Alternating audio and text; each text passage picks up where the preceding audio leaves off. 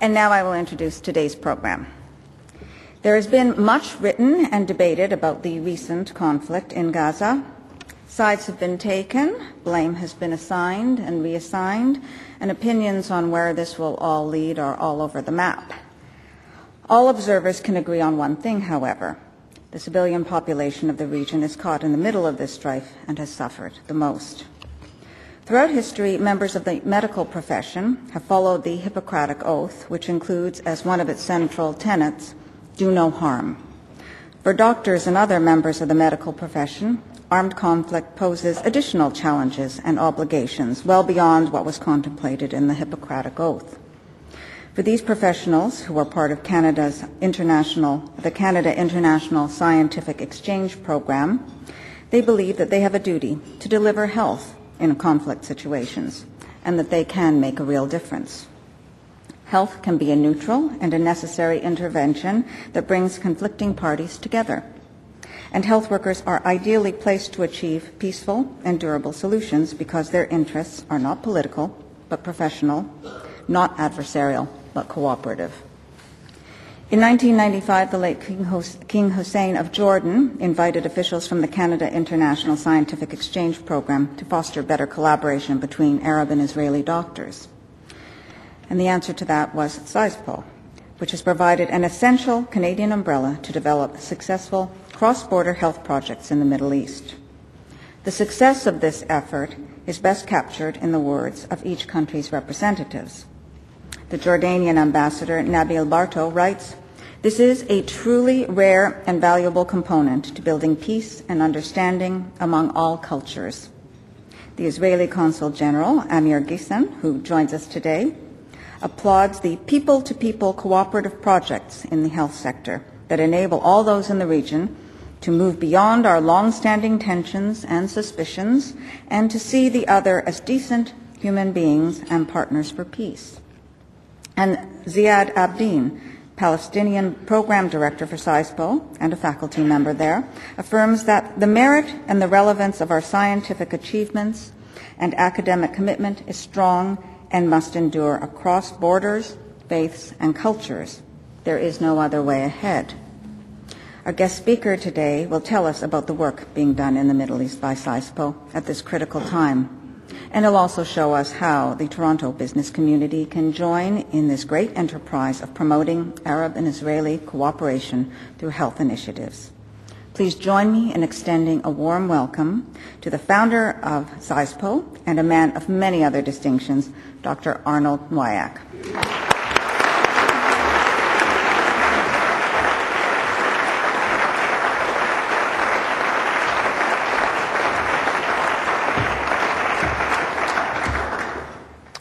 Thank you for that introduction. And I'd also just like to thank each and every one of you for your interest in coming out today and your warm spirit in the understanding of what our team is trying to do here as Canadians. And I think that this kind of community showing is so typical of what we want to sustain. It makes all of us who are embedded on the front lines work harder. So thank you for that. And I hope as you've just heard from Helen, that you will find ways to join in whatever way you can. So as a physician, I want to begin by acknowledging the recent suffering of ordinary people in Gaza and in the terror of ordinary people in southern Israel. Speaking for the SAISPO network of peaceful professional cooperation, which stretches from Canada to the Middle East, I want to share with you the secret of success to the educational bridge I'm about to describe, health as a bridge to peace, bridging the Arab and Israeli frontier, building essential trust and confidence in a region in conflict. Our mission is to build capacity through Canadian, Israeli, Jordanian, and Palestinian international durable partnerships and relationships under a Canadian umbrella, using an academic setting and achieving multilateral, cooperative, needs-based health projects on the ground in the Middle East. And while we're sensitive to and impacted on by the external political environment swirling about us, SAISPO owes its success to the fact that we're not political or crisis relief in nature. We operate uniquely above the fray across borders, faiths, and cultures in the health sector as a unique network of sustainable, peaceful, professional cooperation, operating as effectively today as we have continuously for 14 years. Back to Gaza for a moment. As an ear, nose, and throat surgeon, I've been there many times with our team where we focused on bettering the lives of deaf children. Gaza is often a place of despair and darkness. For us, it's also a place of hope. It's a place of hope because there's a school for several hundred deaf children there, which has been in existence for many years. I was there in 1997 at a conference warmly hosted by our Palestinian colleagues in the heart of Gaza. It was the first ever visit by Israeli academic and medical practitioners to the first ever workshop in Gaza sponsored by SISPO and the University of Toronto to address the early diagnosis and treatment of deaf children. This school speaks to the good works that Arabs and Israelis, Christians, Jews, and Muslims can do together, and that we continue to do together even through these trying times. Childhood deafness and hearing impairment is a critical public health issue in the Middle East, on which Arabs and Israelis can and have put differences aside to work together. In doing so, they're helping to build the foundations of the bridge to peace I want to talk about today. Gaza aside, many of you are wondering what a doctor could possibly say that's relevant to business leaders and executives, particularly in the midst of the current economic and financial storm here in Canada and around the world. So the first thing I want to do today is connect the dots between medicine and health and the wealth of nations. Here's a fact I'm sure many of you are familiar with. Wealth is a major determinant of health. Study after study has shown, generally speaking, the wealthier a society, the healthier it is. And here's another fact. Aside from the obscenity that wars kill and maim people, wars cost a lot of money. Money that might otherwise be spent making people healthier and helping them to live healthier lives. So the very practical ideas that my colleagues and I have been pursuing for many years now, with some success, is that health-based continuing education and professional development between Canada and the Middle East can help build bridges to peace. We've been building knowledge-sharing networks, promoting peaceful professional cooperation between communities that are in political conflict, and encouraging genuine grassroots people-to-people relationships across political, economic, and religious frontiers. Our goals are not only medical, they are socially responsible, and they start on the ground as practical, cooperative projects, particularly with those in conflict. The work we do gives very positive meaning to the term medical politics. Let me put it this way. We're harnessing academic theory and medical relationships for three very practical purposes: to turn war into peace, to turn despair into hope, and to turn poverty into wealth. We're taking that ivory tower of academia and we're turning it on its side and making it a vital bridge to peace, prosperity, and better health in some of the world's most troubled places. We believe that sharing health expertise, techniques, and knowledge can be a bridge to peace. We believe that a bridge to peace is not a bridge too far. So my purpose in being here today is to incite you and invite you to join us by helping to continue building that bridge, because business leaders can and should play a pivotal role on the journey across that bridge to help make life better for others. Those in need would be most grateful for your interest, support, and active participation, moving beyond health, engaging other professionals, business people, and the corporations they serve. There are tangible and intangible benefits to involvement. These benefits are social, political, and economic. Benefits like helping peace building in the Middle East. Benefits such as helping to reduce poverty. Benefits that position Canada as a force for good on the world stage, supporting Canadian foreign policy, addressing health care needs and academic requirements. Benefits like ultimately helping to build a model for developing global relationships. SISPO has a long history of walking the talk, transforming the Arab and Israeli divide into a frontier. We began our founding activities with Israel in 1972, and we began our activities with the Arab world in 1982. His Majesty the late King Hussein of Jordan invited us to bring Arabs and Israelis together in 1995 in health initiatives in support of the newly signed Jordan-Israel Peace Treaty. Since then, as SISPO and Canadians, we become respected, honest brokers on the Middle East and international scene in the health sector. Now, you've heard of journalists being embedded with armies on the front lines of battle. Well, we're embedded in the front lines of peace building. Our day jobs are embedded and integrated into the international activities and outreach of our lead hospitals and into the courses taught at medical schools, both in Canada and abroad. As the students grow and learn, we provide a support network of like-minded academics and practitioners, cultivating continued professional development and educational opportunities as teachers and leaders. We rely on the academic sector to provide our capacity building and services on a volunteer basis. Our volunteers include doctors, nurses, scientists, public health practitioners, audiologists and speech-language pathologists, allied health professionals, faculty, students, deans, and heads of departments at hospitals and universities across Canada and in the Middle East.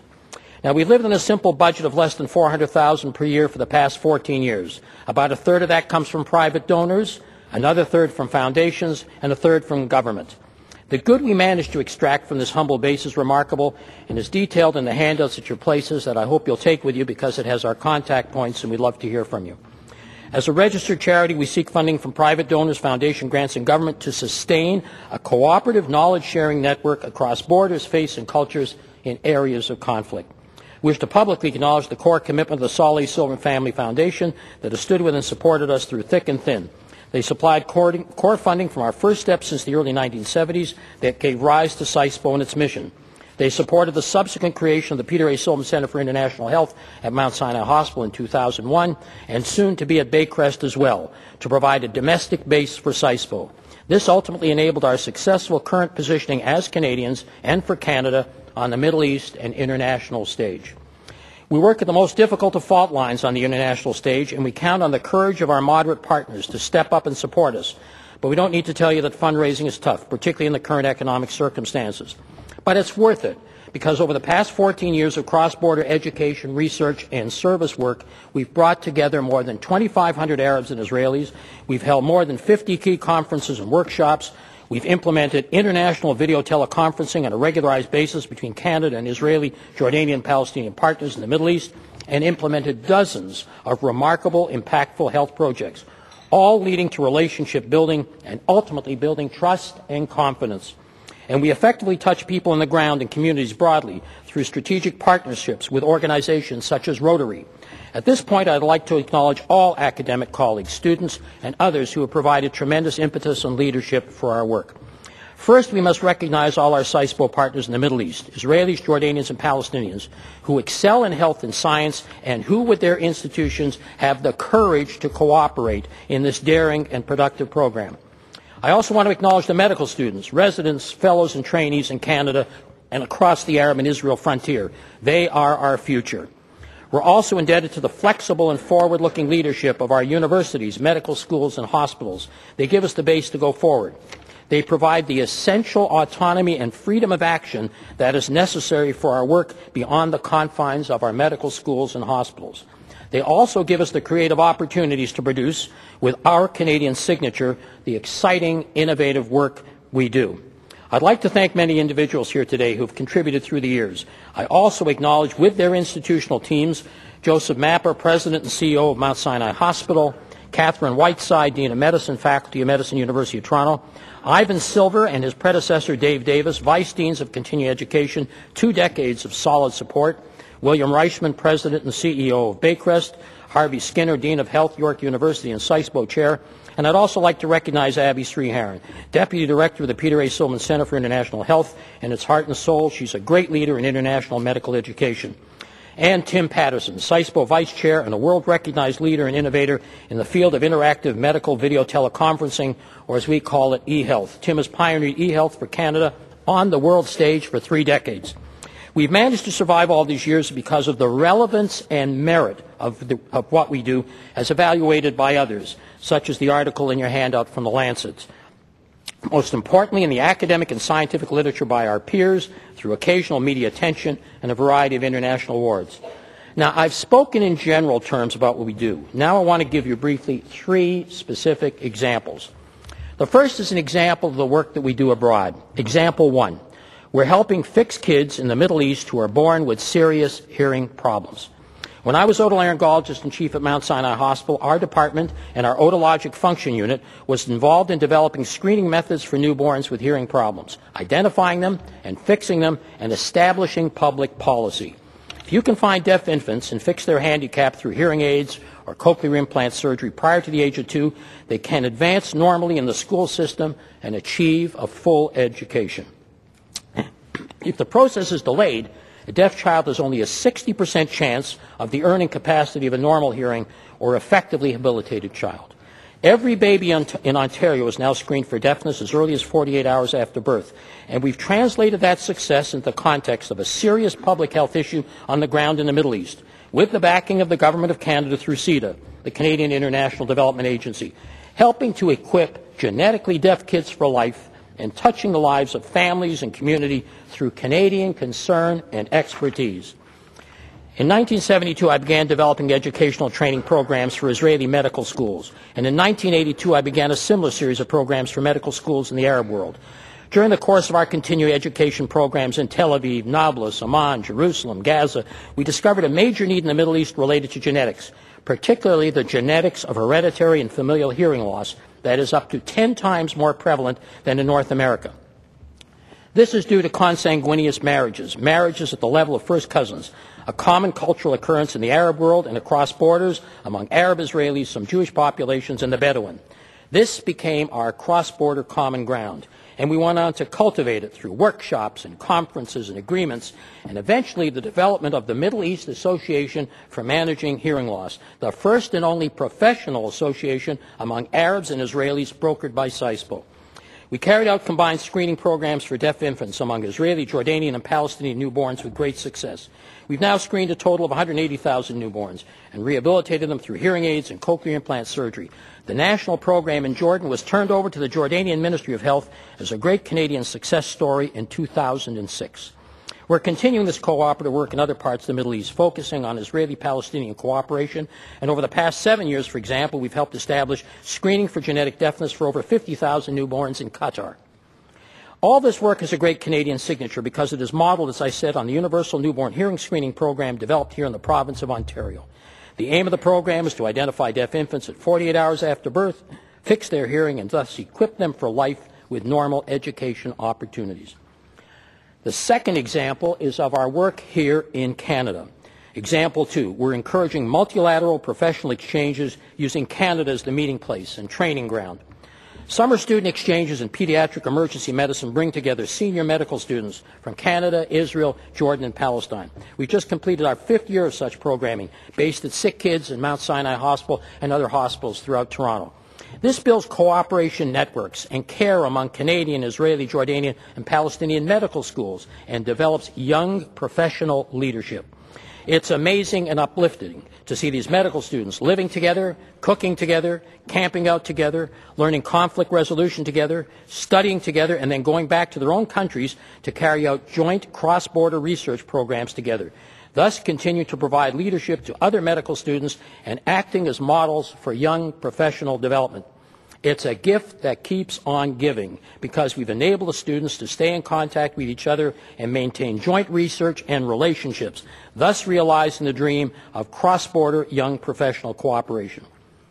The third example of our work is through technology. Example 3. We're helping spread the use of e-health, electronic health, through video teleconferencing medical rounds and knowledge exchanges. We began this e-health program in 2005 as a pilot project, linking Canadian hospitals and other international centers with our core network in the Middle East, Africa, and the World Health Organization in Geneva. It's an excellent educational tool featuring highly interactive knowledge sharing through medical rounds. It operates on a regular basis, building relationships and addressing medical problems with joint problem solving. The pilot project is based at Baycrest here in Toronto and has pioneered unique relationships and programs. Our core work has been in the field of behavioral neurology, dealing with brain health and aging, and has captured the attention of the federal government, international foundations, and many countries worldwide. This is another Canadian signature piece with a pioneering record of achievement and sustainability. Those are just 3 examples of the kinds of vital work that we're doing. A few minutes ago, I said there were economic benefits as well as social and political benefits to what we do. The fact is that some of the international programs generate profitable commercial opportunities. Profit is not a bad word, especially when profits can help sustain our not-for-profit charitable programs. And that's why we're in the business of helping develop and manufacture solar-powered hearing aids and solar-powered battery chargers, because hearing aids and hearing aid batteries are a financial burden for the deaf poor. We call the project Lotus Ear. It's green-friendly and advances marginalized populations through economic development and by creating work for the poor and handicapped. We call this model a house with two rooms, a for-profit room financially sustaining the international development work of the not-for-profit room. The product was successfully developed and trialed through our team in Botswana, cultivated further in Brazil by our Ashoka Fellow Howard Weinstein, who began the enterprise in Africa, and now driven by business through American SISPO colleagues. The essential product, a solar-powered hearing aid, returns us to our core mission of rehabilitating the deaf. The Lotus Ear hearing aids will be made by deaf workers with plants in the West Bank and Jordan and with Israeli assistance. In closing, I want to say what a unique opportunity this has been for me. I don't often get to speak from a business platform. Usually when I speak, I look out and see students taking clinical notes, but I'm delighted to see U of T medical students here today because they're involved in socially responsible. Don't worry, there's no short quiz after this class, but I'll happily handle your questions. But I do hope you take away with you at least some of the enthusiasm my colleagues and I have for the work we do and for its very practical goals: to turn war into peace, to turn despair into hope, to turn poverty into wealth.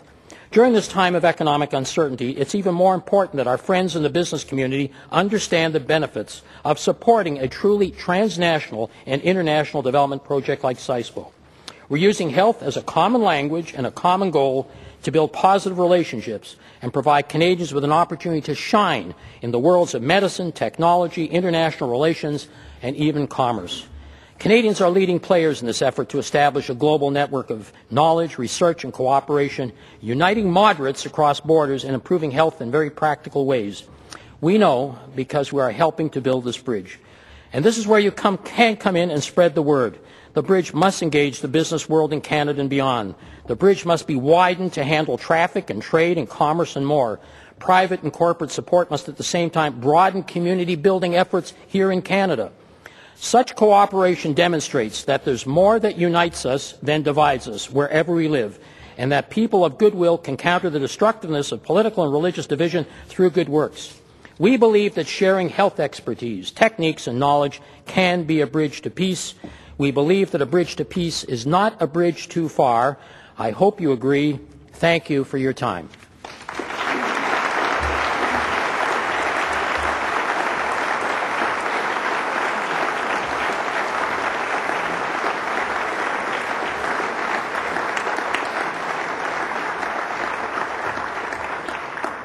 Dr. Nwack, thank you. And I have a couple of questions to start for you, and more will be coming in shortly. First of all, how do you manage to stay above politics? How do you, in other words, how do you sustain relationships in a politically volatile environment, such as what you're working in? Well, there's actually several keys to that.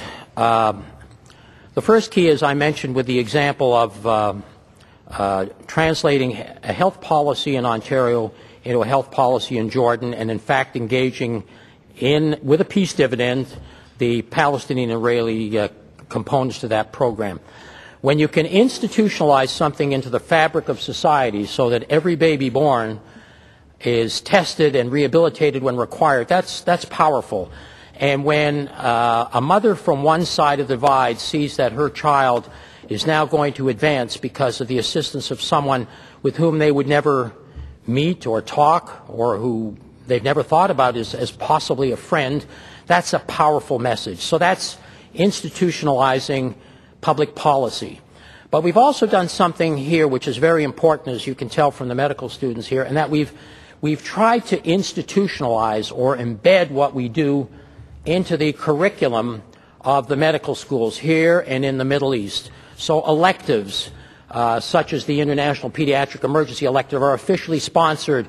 Israeli, Jordanian, and Palestinian students from all the universities compete to attend those electives by submitting essays and being interviewed.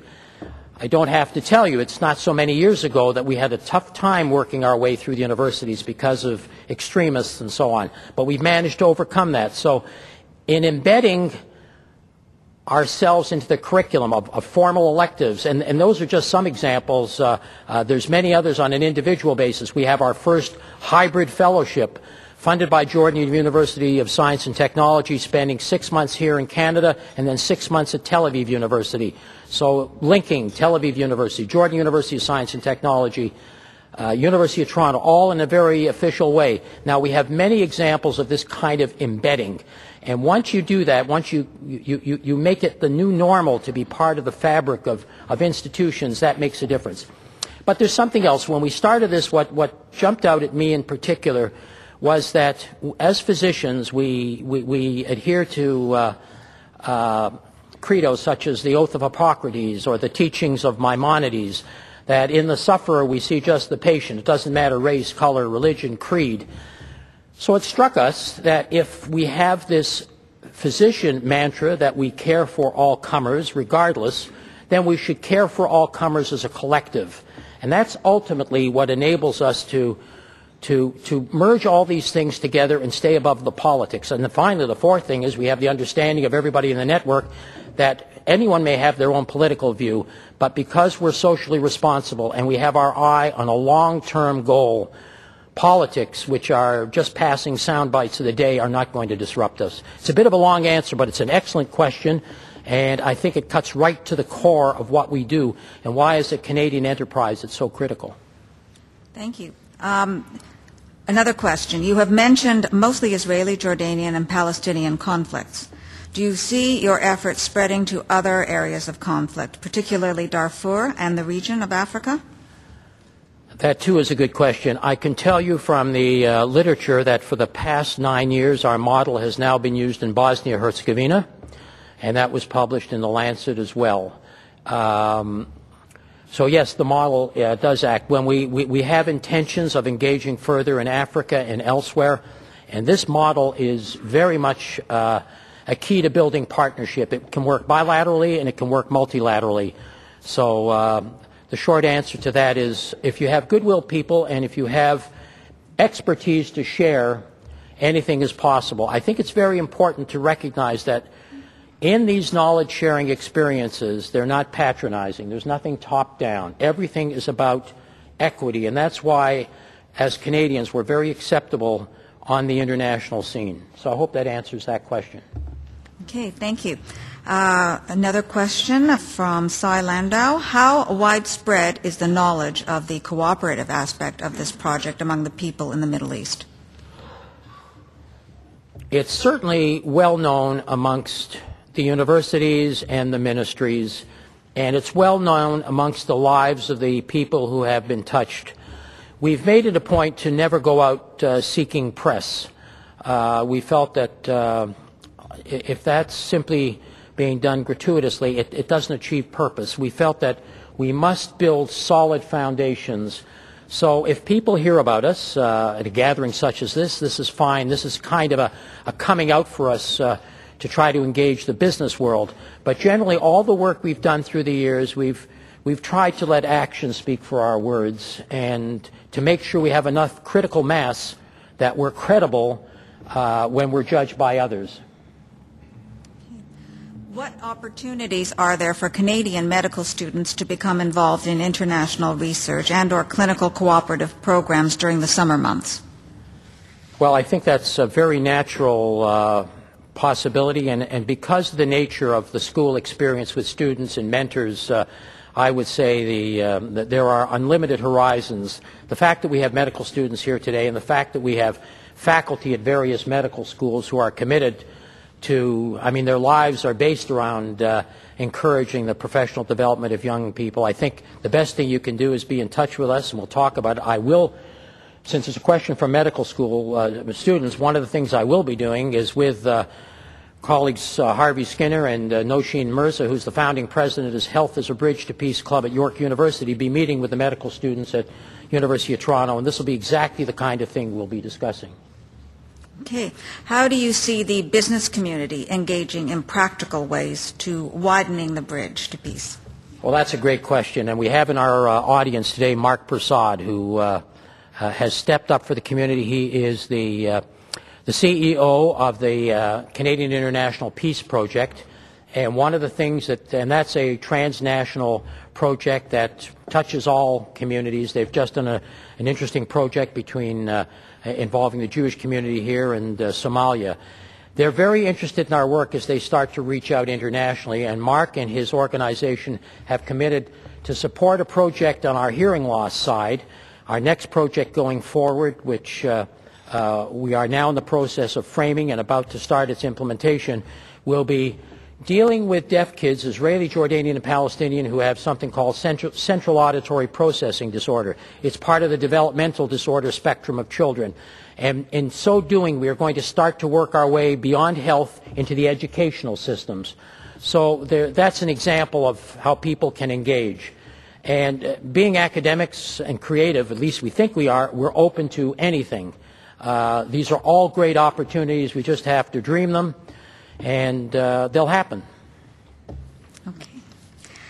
What role does the United Nations, the UN, play, or could it play, in achieving the goals of SAISPO? Well, I think what we have in our, first of all, when we look at the fundamentals of politics, when you get large groups of people together, it's simply a matter of math and numbers, and you get divisiveness.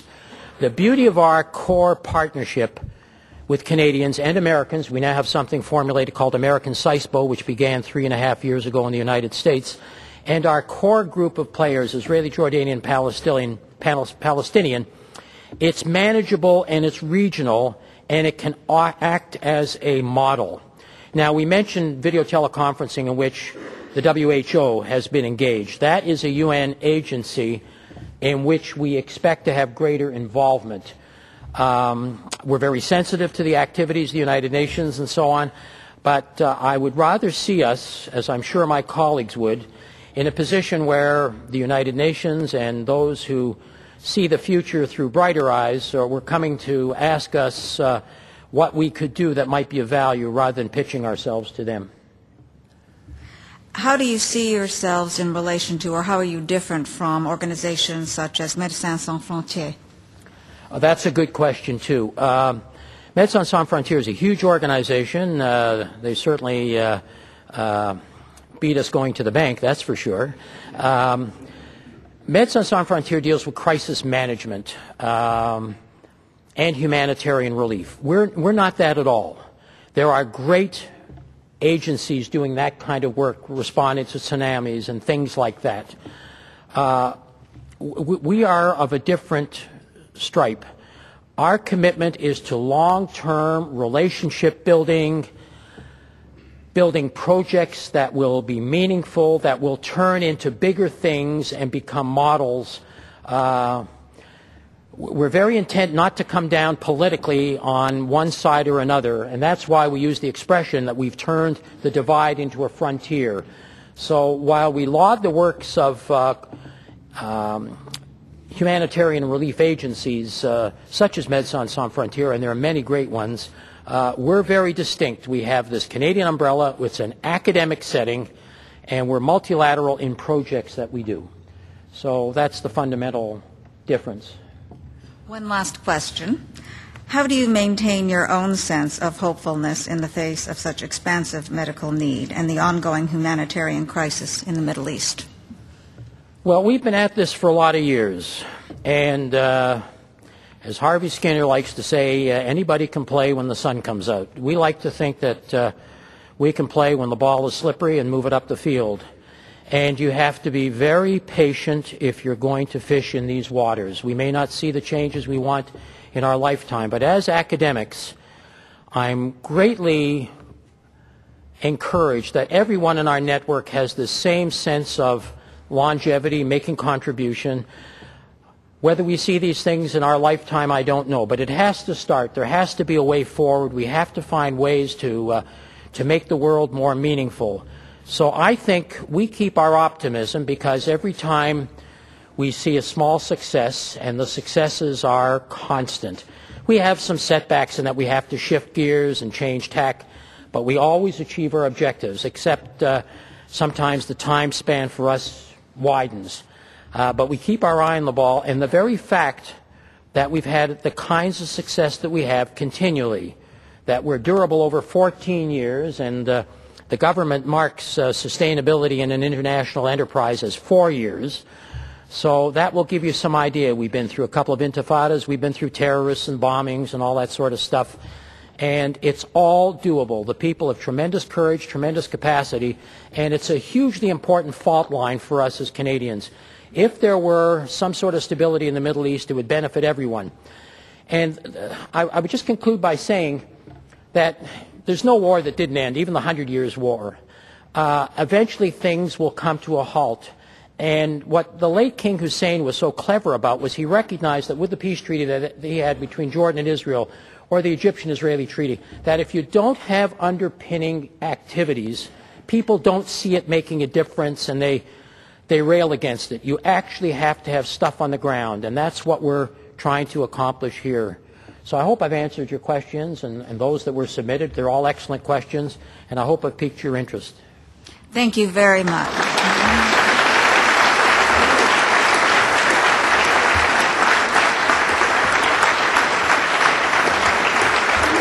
Thank you.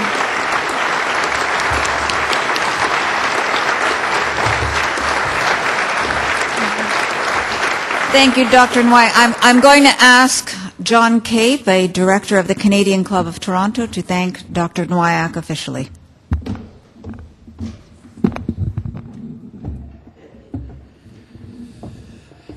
Dr. Nwyak, thank you for joining us today and giving us a fresh perspective on a path to peace in what was surely been one of the most long-standing and critical conflicts in the world. We all know that the real and lasting victories are those of peace and not of war. There is enough misfortune and pain in the world without wars to multiply them. Resolution of the age-old conflicts in the Middle East can be only temporary unless Israelis, Palestinians, and the rest of the world work together to replace ongoing conflicts with a durable peace. In the words of the late Israeli Prime Minister Yitzhak Rabin, quote, "Peace will be built slowly, day by day, through modest deeds and countless spontaneous details," end of quote. Peace will not be achieved overnight, nor can it come without the assistance of the international community. This is why the work being done by members of the medical profession through the Canada International Scientific Exchange Program is so very vital. Dr. Nwyak, thank you. Thank you for sharing this important work with us today and for continuing to build the bridge to peace.